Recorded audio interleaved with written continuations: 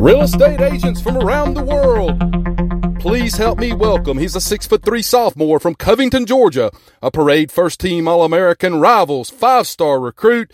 Please put your hands together and welcome the flood insurance guru, the incomparable Mr. Chris Green. Welcome back to the Flood Insurance Guru podcast. My name is Chris Green, president and owner of the Flood Insurance Guru. Today we're going to be talking about why we should not be surprised by the flooding that is happening throughout the Southeast here in early 2020 and how we can expect more of it. But before we get started, remember, if you've got questions about flood insurance, flood education, flood zone changes, mitigating your property to lower the risk and lower your flood insurance premiums, then make sure to visit our website, floodinsuranceguru.com. So let's get on to today's topic, where we're talking about flooding in the Southeast.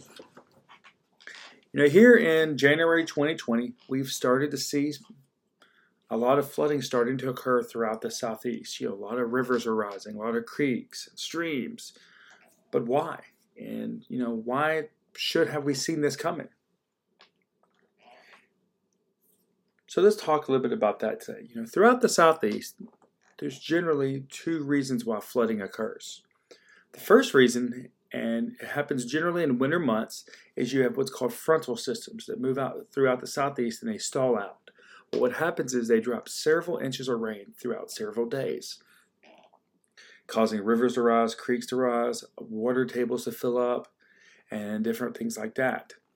And so what happens is it starts to cause a lot of river flooding just because there's nowhere for the water to go. This is one of the main things that caused flooding in 2019 in areas like Florence, Huntsville, Birmingham, Wise Lake, and East Alabama. There was significant flooding in Alabama in January and February because of similar situations. So when does flooding occur in the other situation? Well, the other situation generally occurs in the springtime.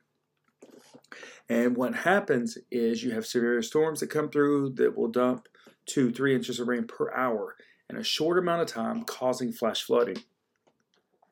Now, this water generally recedes fairly quickly compared to when the frontal systems come through.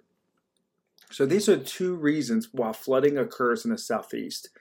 Now, let's talk about, should we be prepared to see more flooding in 2021? We saw a lot of significant flooding in 2019. And a lot of the keys that have to do with whether we're going to see that flooding or not, whether we have a wet fall, November, December, like we did in 2019. And going into 2020, those water tables are full, that ground is full, and there's just nowhere for that water to go.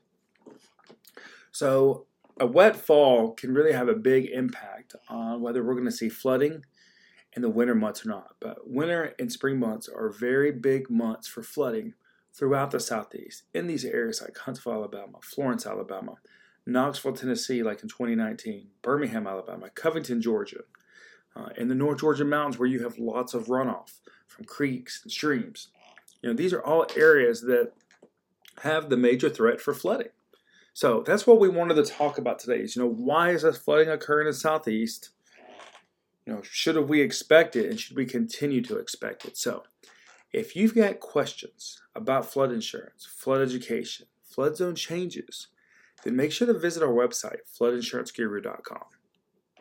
Remember, we have an educational background in flood mitigation, which means we can help you understand your flood risks, your flood insurance, and reducing the risk and the premiums on your property. My name is Chris Green, president and owner of the Flood Insurance Guru, and I want to say thank you for tuning into today's podcast on flooding in the Southeast. Is it something we should have seen coming?